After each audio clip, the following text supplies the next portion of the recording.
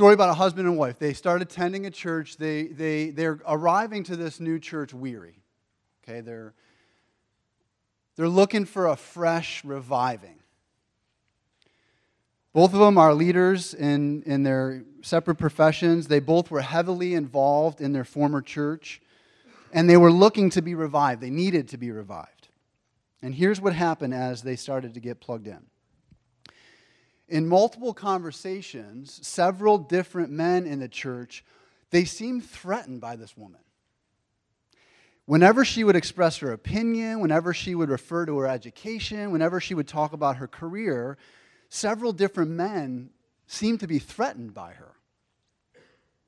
Simple conversations left her feeling like she just had a sparring match, not like they were mutually respectful conversations with one another.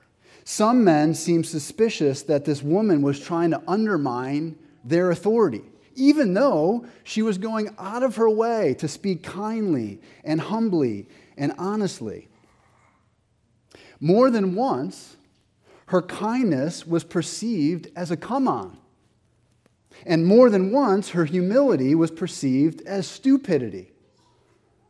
So men would either leave the conversation abruptly to avoid the temptation, or they'd talk about church and theology or anything else at a third grade level with her. The husband's experience was no different. After a conversation one night in small group, he left feeling really uneasy. He used to serve as a lay elder in his former church. And when he said that, the conversation drastically changed with the couple he was talking to. The wife of this couple began asking him very pointed questions of his view on church leadership, and it was almost like she was trying to bait him with this assumption that eldership was just the church version of toxic masculinity. At the same time, she raised cultural concerns as if to test the man's courage. Will he hold to his convictions? Or is he just another yes man who's more concerned about his personal comfort than he is about the truth? This couple, new to the church, became more than a little concerned. And this is what they concluded. The men of this church, at least some of them, viewed the women as usurpers, seductresses, and childlike. The women of the church, at least some of them, viewed men as domineering, abusive, and cowardly. Something about the way that the men and women related to one another was terribly wrong. Now, I wish I could say this is all fictional. This is not all fictional. This is really happening in real churches in our day. Something that in the way that men and women relate to one another in the church is terribly wrong. Now, to be clear, I'm not preaching this morning with a huge burden to correct our church. I'm truly not. I really think that this church is growing, has grown, will continue to grow, and I really do believe that we have very healthy relationships with men and women in this church. So don't hear this message, this sermon today as this huge correction. But can't we all agree? We're not immune to the problems here, right? And we're not perfect. We need to grow as a church. So the question I'm trying to ask myself is, how can we foster the opposite of that story? How can our interactions be marked more and more by trust rather than this guarded suspiciousness? How can we trade these labels of usurper and seductress, childlike, dominator, abuser, coward? How can we trade those for ally, friend, sister, brother, co-laborer, partners in the gospel? How can our homes and our church present a compelling way that God has called men and women to relate to one another? That's what I want us to think about together this morning. And I want to pray now because we need God's help. Okay? So Lord, it is so good for us to express our need before you. It's good for us. And so we ask for your help. We humble ourselves before you and ask for help. And we're confident, because your word so clearly teaches this, that when we humble ourselves, you're eager to give grace to the humble. And so we humbly ask for help right now in Jesus' name. Amen. Can I ditch this, or do I still need... All right, good, because that's not working for me. All right. I'm a talker with my hands, so I got to get loose here. Okay. When it comes to issues of manhood and womanhood, I think that the church, Big C church, not just our church, the church in general is very oftentimes confused. We neglect or we misapply or we endlessly argue about what we can and can't, should and shouldn't do as men and women. At other times, we just live reactively. Right? We're just living out of a response, usually to something negative we've seen or experienced.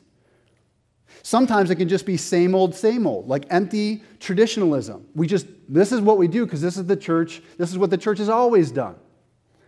None of those things are compelling. None of those things I just mentioned are compelling. And I believe what God's Word calls us to is a compelling complementarianism. A compelling complementarianism. Not one that's blind or ignorant to the problems that have occurred or can occur, but also one that doesn't shy away from the beauty of what God has designed for men and women to enjoy. So if you're joining us as a guest this morning, we've been in the book of Genesis. We're studying through the first 3 chapters. And what we've seen again and again is just the brilliance of God in these opening verses. Like, He's so good. He's so generous. He's so gracious. And He really has set up the world in such a way that we would thrive, which includes relationships between men and women. So I think that's what God's Word calls us to. It calls us to a compelling complementarianism. So how do we get that? I think we need to answer 3 questions. What is it? Where do we find it? How do we live it? What is it? Where do we find it? How do we live it? Complementarianism. Big fancy word. What are we talking about? What does that even mean? All right, well, first of all, sometimes it's super helpful to understand what something is by comparing to what it's not. Okay? So here's what it's not. Complementarianism is not the belief that men are superior and women inferior. Men are elite and women are subservient. Men, you're all free to pursue any opportunity you want. But women, you should get married, have lots of kids, be a stay-at-home housewife, clean toilets, completely forego a career, check your brain at the door, tolerate abuse, bury your gifts, deny your personality, and quietly nod yes to everything that men say. That is not complementarianism. Complementarianism is not the God-given authority which allows men to mistreat their wives or women in general. It's not patriarchy that ignores the oppression of women in principle or in practice. It does not teach that to be a godly woman, you should just tolerate and keep your mouth shut whenever there's neglect or abuse in your home. And it's not a system designed to guard dog the church and make sure that if you're a woman, the only place you can serve around here is down in the children's ministry. That is not complementarianism. It's not egalitarianism. Egalitarianism, very simply, is the belief that men and women are equal and there are no distinct roles for men and women in the home or the church. I'm not arguing for egalitarianism. And it's not complementary. This will help you to see. It's complementary with an E, not an I. If something's complimentary with an I, it means we're just praising and approving. Like, you look good. That's a compliment. If you have something complimentary, it's on the house. It's free. I'm not talking about that. Complementary with an E means something that completes, something that makes whole, something that makes perfect. It's either of 2 parts working together to complete the whole. Harmonious counterparts. Okay, so what is it? What is complementarianism? It's the belief, this is the definition, It's the belief that God has intentionally made men and women equal, yet different. Equal, yet different. And by design, our equality and our differences are meant to function in a harmonious, completing, complementary way. Okay, so complementarianism, what is it? God has created men and women equal, yet different. And our equality and differences are to function in a complementary way. Now, when I was a single, I was living with some buddies. There was like 4 or 5 of us. And I don't know why, but I was like the cook. Like I made all the meals, mostly all the meals. And we decided one weekend to have a party or something, and for whatever reason, I got it in my head to make a cheesecake. I don't know why, but I wanted to do it. I like cheesecake, so I thought I'll just make one. So I got my spring-form pan. I got my ingredients. I was ready. I went for it. And the night of the party, I was super stoked to put my cheesecake out. And I was like thinking, to be honest, like, this is going to have a wow factor, you know? Single guy makes this killer cheesecake? Like, I was hoping that some girls would recognize me. This was before Vicky. Do you know when people look at you and they smile, but you know it's purely out of politeness? That was happening. Something was terribly wrong, so I had to go get a piece of cheesecake for myself. And cheesecake is supposed to be smooth and creamy and sweet. This cheesecake was dry and crumbly and chunky and sour. If you're a baker, you know that when you make cheesecake, you have to set out the cream cheese and let it soften before you just mix it all together. I know that now.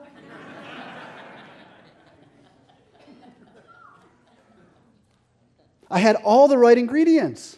I had all the right amounts. But my execution was really off. And I was missing something very obvious. Friends, the same thing can be true about our doctrine. We know what God's Word says about these things, how men and women are supposed to relate, but somehow, in the execution of those doctrines, we get stuff terribly wrong, things that should be really obvious. So at the risk of stating the obvious, let me continue describing what complementarianism is. Complementarianism is the pursuit of God's good design. Men growing in Christ-likeness, loving, leading, and serving. It's women growing in Christ-likeness, loving, participating, and supporting. And we do this together because as we do it together, we complete God's purposes in the home and in the church. Complementarians want to see men and women flourish. We reject oppression, misogyny, and sexism. And we also reject the view that all male leadership is abusive. Complementarians strongly and unequivocally condemn domestic violence and any form of spousal abuse. We report abuse to the appropriate authorities, and we counsel and care for the hurting with the grace of the gospel. Complementarians don't compromise on the distinct roles that God calls men and women to occupy just to appear politically correct. Nor do we call into question the legitimacy of another Christian's faith because he or she is an egalitarian. Complementarians recognize the difference between the home, the church, and the outside world. We don't apply our complementarianism the same at all times, in all places. And complementarians hold the view that we do because we believe it's what the Bible teaches us. But at the same time, we don't expect our beliefs to be accepted or celebrated in a world that largely rejects this book. Friends, to have a compelling complementarianism, we have to understand what it is and what it's not. Complementarianism is the belief that God made men and women equal, yet different. And it's in our equality and our differences that we function in a complementary way. So that's what it is. What is it? Where do we find it? That's my next point. Where do we find this? Well, you're not going to open your Bibles and find the word complementarianism, just like you won't find the Trinity. But they're both right here in Genesis. Look at first Genesis 1, 26 through 28. Let's read that together. Genesis 1, 26 through 28.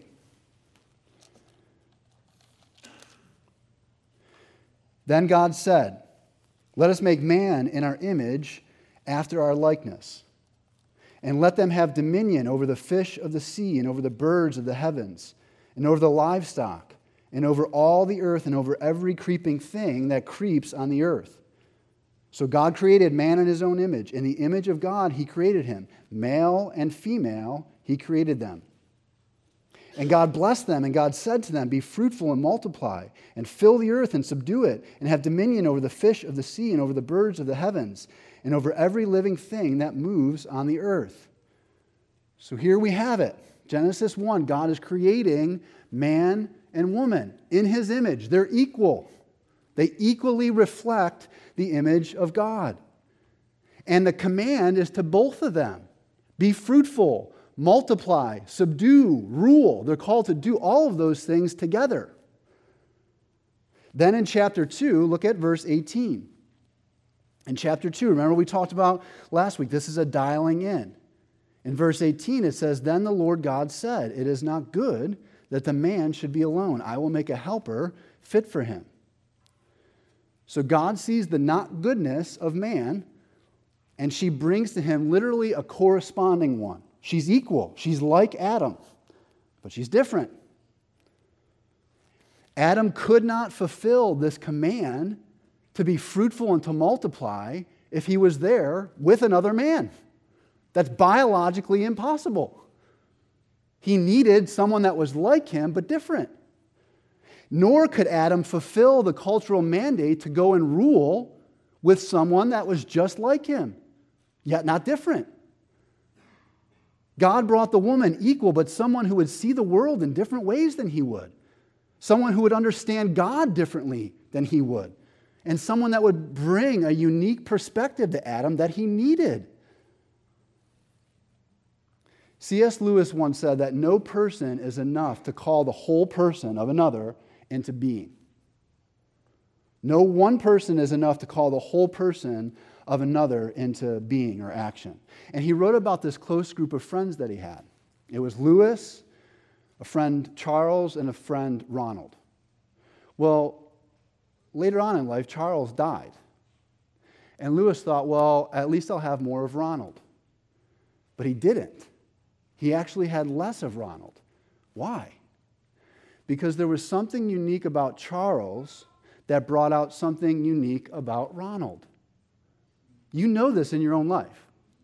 There are people in your lives that bring stuff out of you that's not normally functioning in a pronounced way. Like, I've been told that I'm a pretty serious guy. I guess I am. I have this friend, Mark, that I grew up with in Buffalo, and whenever I'm together with him, I'm like a totally goofy and like silly guy, apparently. Like Mark, there's something about Mark. He's 6'9". He's a big presence wherever he goes. But like something about being around him, like we make like stupid jokes and we make stupid noises and stuff like that. And people around us think we're strange, but we're cracking each other up. There's something about Mark that brings something unique out of Jason. You see what I'm saying? That's true in your lives too. It's good for us to be around people who are like us, but different. In fact, some really bad things happen when our community is only with people who think and act and see the world exactly like we do. We become very insular. That's not good. In the same way, marriages are most whole when husband and wives are equally participating, and through our differences, we're eliciting different, unique things from each other. Churches are most whole when men and women are equally participating, but are participating in different ways that complete the whole of God's purposes. You see what I'm saying? It's a beautiful and a compelling thing when you see a diverse group of people that are unified for a common goal. When there's unity in diversity, that's beautiful. That's why watching team sports can actually be really beautiful, right? When you see a lineman make a hole and the running back busts through the hole and scores a touchdown, that's a beautiful thing. In volleyball, when you have the setter set and the outside hitter hit, crushes the ball, scores the point, wins the match. It's beautiful. Point guards pass. Shooting guards drain the three to win the game. When you have different people brought onto a team because they have different strengths and different ways of seeing the game, when they work together in a unified way, it's beautiful. Unity amidst diversity is a beautiful thing. The problem is that it's just so hard to come by. What was meant to be beautiful here in Genesis 2 quickly turns very ugly. The multiplying, the childbearing, the co-laboring between husband and wife, it would turn to pain and to conflict. The good work that Adam was supposed to do as a gardener, that would turn into a burdensome toil. There'd be thorns and thistles. So you have this harmony in Genesis 1 that God establishes, a harmony between God and between himself and the man and the woman, a harmony between man and his wife, a harmony between the earth and this couple who would rule over it. It all fell apart. And so what the Bible actually does from the very beginning is it begs us to ask a question. How? How can what is broken right here, how can these relationships and all of this unity and this beauty, the beautiful unity that God has brought to pass through diversity, how can this be restored? How? Turn quickly to Ephesians chapter 2. Remember, we're asking the question, where do we find this? Where do we find complementarianism? In Ephesians 2, starting in verse 11, Paul is writing about the relationship in the church between Jews and Gentiles. And he describes the Gentiles as those being far from God, hostile to one another. Then look at verse 13. But now, in Christ Jesus, you Gentiles who were once far off have been brought near by the blood of Christ. For he himself is our peace, who has made both of us one and has broken down in his flesh the dividing wall of hostility. How can two groups of people that are very different and where there's hostility between them, how can they possibly be brought back together? Only through the gospel.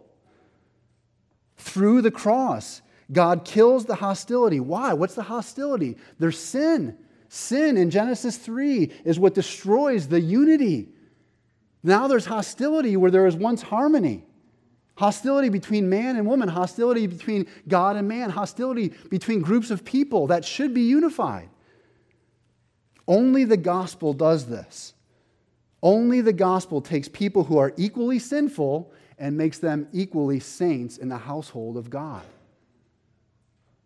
But notice, Paul does not then go on to flatten the distinctions between all of us. When you get to Ephesians 5, Paul is talking about submitting to one another out of reverence for Christ. So the mutual partnership and the harmony between Jews, Gentiles, men and women, it's restored.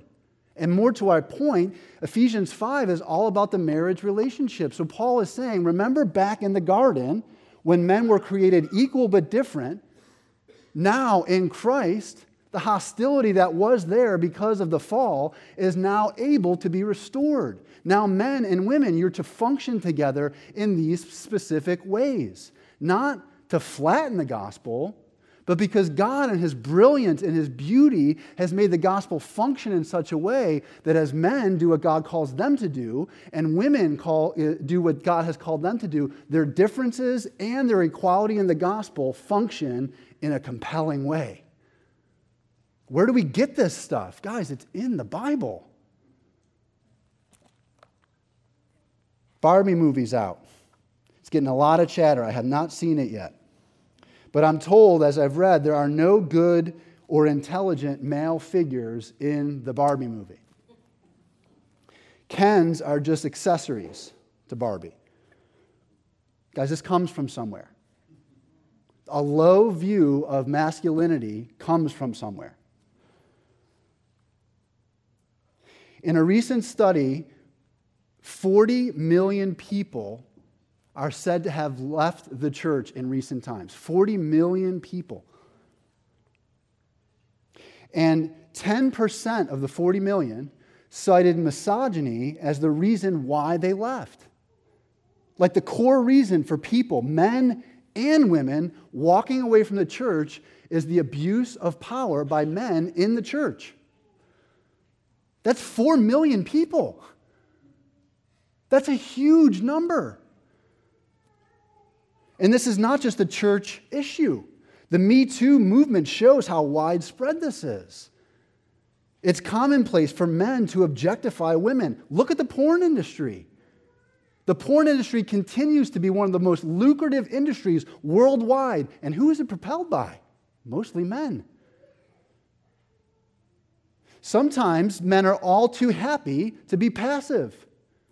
Like, we're fine with women being in charge because what that allows us to do is kick back and get back to our fantasy football teams.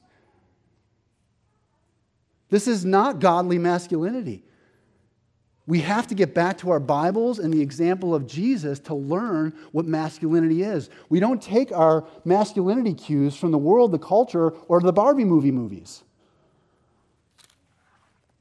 The Barbie movie clearly promotes feminism. Now, let me say, equality for women, we should celebrate this.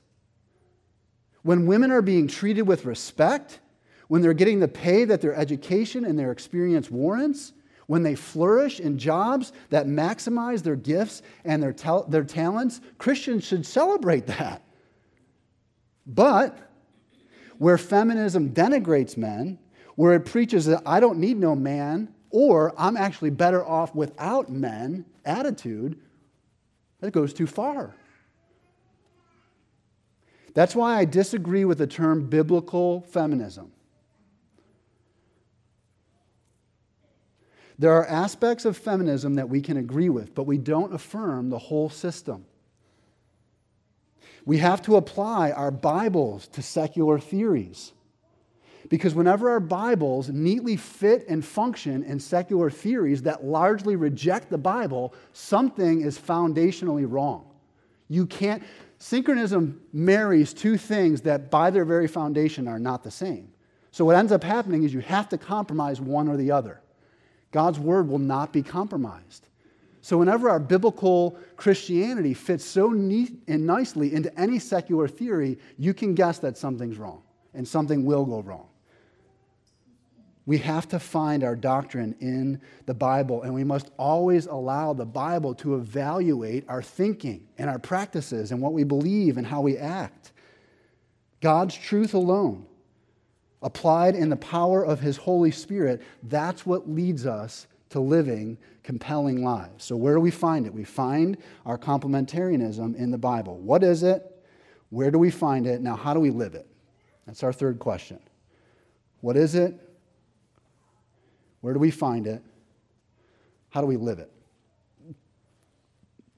Now, it would be so easy right now just to get lost in the sea of all the nitty-gritty issues.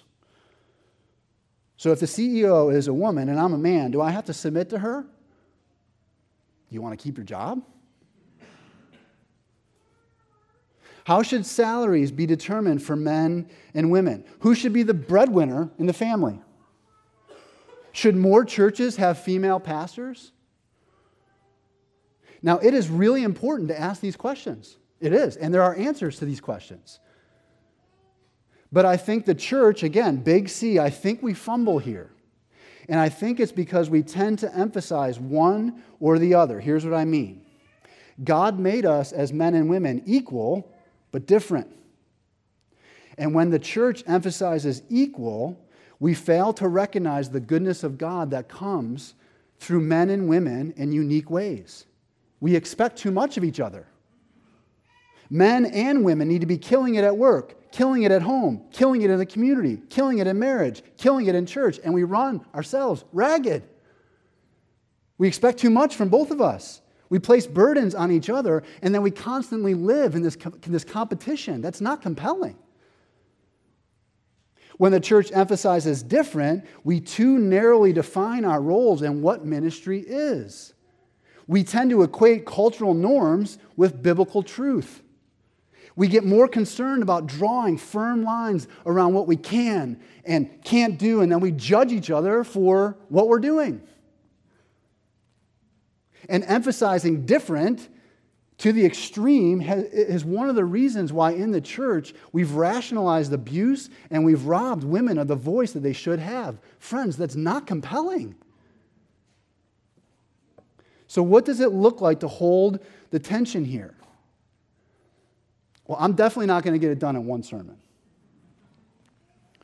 I think we really need to be digging into our Bibles and talking about this in places like missional community and Bible studies and fight clubs when we're hanging out. How are we applying this? What are things that we're seeing? What things need to be adjusted? How can we do this better? How can we live in more compelling ways? But let me try to at least speak to two issues that I frequently hear come up in the course of this conversation. What about women pursuing careers? What about men and women being married and the women of the church or in society working, in the church, not in society, in the church working outside the home? Okay, two things. Proverbs 31 clearly shows a woman who's diligently working outside of her home. She is. And yet 1 Timothy and Titus tell us that women have a responsibility to manage and work in their home. So which is it? I don't think that this is an either-or answer. I don't. I think it's a both and. I know women, my wife being one of them, who take their roles and their responsibilities as mothers very seriously. And they're doing a really good job. But I also know that they have gifts and skills that they use for the good of their families, for the church, and for the world at large. And I think it would be amiss if they buried those gifts.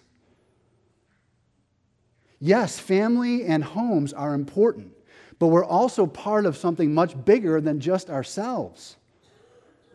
God blesses us as families, and sometimes we can idolize the family where our main goal is just to stay together and enjoy some idyllic view of family. That's not okay. God blesses us so that we can be a blessing to others, not just so that we can stay huddled together. Now, a caveat. Vicki and I'm not putting us forward as like the example here. We have not done this perfectly. But we've operated with the understanding that if her job or my job came at the cost of our family, that's not good either. There were many years where Vicki didn't work. I did. Because we were together convinced that it was my God-given responsibility to provide for my family, for our family. We decided this together, before God and in faith. This was never an issue of Vicki not being allowed to work. And it certainly wasn't an issue of her not being capable or qualified. Vicki's got game. She graduated from Drexel, and to be honest, we could be making a lot more money if we would have started a long time ago with her in the workforce. We could have. But that was not the driving issue for us. We did what we did because we were convinced before God, not because some pastor told us to do it this way. We were convinced before God that this was in my best interest and hers and our family. And we did it because it also allowed us to most effectively serve other people. It wasn't just about our family. Each couple, I can't stress this enough, this is, I think, where other churches go wrong. Each couple, you need to wrestle through this. And what might work in one period of your lives might totally change in another. Kids grow up. Kids get older. Things change. People get injured. Some men can't work physically. So you can't just force one view into all situations. We need to be thoughtful and discerning. What one family does might not be what another family does. That's okay. It's okay. Second question. First question is, should women be pursuing work outside of the home? Second question, does the Bible really teach that only men can be pastors? I mean, come on. I think it does. I think that the Bible clearly teaches that the office of an elder is reserved for men only. Whenever the Bible refers to elders, pastors, overseers, which uses those terms interchangeably, it's always in the masculine form, in the language, always. And I think that the Bible's plain teaching when it comes to leading, preaching, governing the church, exercising the authority of God's word, God has assigned that role to men alone. Not because men are better, because they're smarter, wiser, more godly, or more capable. That's not the reason. It seems to be a matter of orderliness. So in 1 Timothy chapter 2:12, when he says, I do not permit a woman to teach or to exercise authority over a man, that's in a context. And in context, Paul's talking about the local church. He's not talking about corporate America. He's talking about the local church. And in the corporate gathering, when the church is together and people are preaching and teaching, he calls men to do that. And then he refers to the order of creation. For the woman was made after the man. So God has set up the church to reflect the order in which he created the first man and the woman, which was good.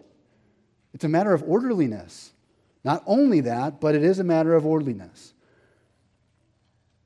Now, when it comes to deacon, that's the only other office in the church, official office. I believe the Bible does allow both men and women to serve. That's why we have women deacons in our church. But here's what's more important. When we just argue over two roles, I think we miss the bigger point. The body metaphor that the same author, Paul, uses in 1 Corinthians is meant to show how crucial each part is to the whole. So there are different gifts and different roles and different offices, but that's not the main point. The main point is that one is not more important than the other because what's most important is the whole. The main point is that the whole working together in unity amidst their diversity gives glory to God because who alone can do this? Everybody's so different and yet they're together. Everyone's so equal yet they're so unique. And their equality and their differences, it's all working together in this beautiful way and it's not about them, it's about Him. Only God can do that. And it's beautiful. So I don't think that women should be pastors, but our ecclesiology, our doctrine of the church, it must seek and pursue the significant and meaningful involvement of women. Not to say, oh, look at how nice it is, men and women together. How nice. It's not nice. It's necessary. We as a body will not be whole and complete if the men are the only ones doing anything or the women are the only ones doing anything. It's not nice. It's necessary. And I think we're moving in the right direction. I am so thankful. It brings me so much joy to work closely with women like my wife, Vicki, and Sarah Greenslade, and Rebecca Flack, and Bethany Nesbitt, and so many other of you women that just do such a wonderful job, and it makes this church so much richer. And it gives me just as much joy to work with Anthony and Gabe and Matt Zahn and so many other of you men in this church who are going for it because you love Jesus. Right? It's not about men and women or you and me. It's about we, and we are about Him. We're about Jesus. All right, so what if the couple I first told you about at the start, what if they came to us? What if they came to Brandywine Grace Church? They're dry, they're weary, they're looking for a fresh start. Here's what I'd hope they would encounter as they got plugged in. They would encounter a group of men and women whose common goal was to honor Christ. Men and women serving in the grace He's given us and in the power of His Holy Spirit. Women and men who are content and energized and peaceful and fruitful. Women and men who are in our success and in our failures, trusting wholly in the grace of the gospel. Men who are taking diligent initiative, putting the needs of others before their own. Women who are trusting Jesus and happy to support the men in leadership, even though we all know it's imperfect leadership. Women who know that their input will be sought and valued. A church and marriages where there's mutual, brother-like and sister-like love and respect. Men and women at home and in the church positioned in ways that our God-given gifts are maximized, and as a result, we're joyfully furthering the mission that God has called us to accomplish together. BGC, let's run after a compelling complementarianism. Amen? Amen.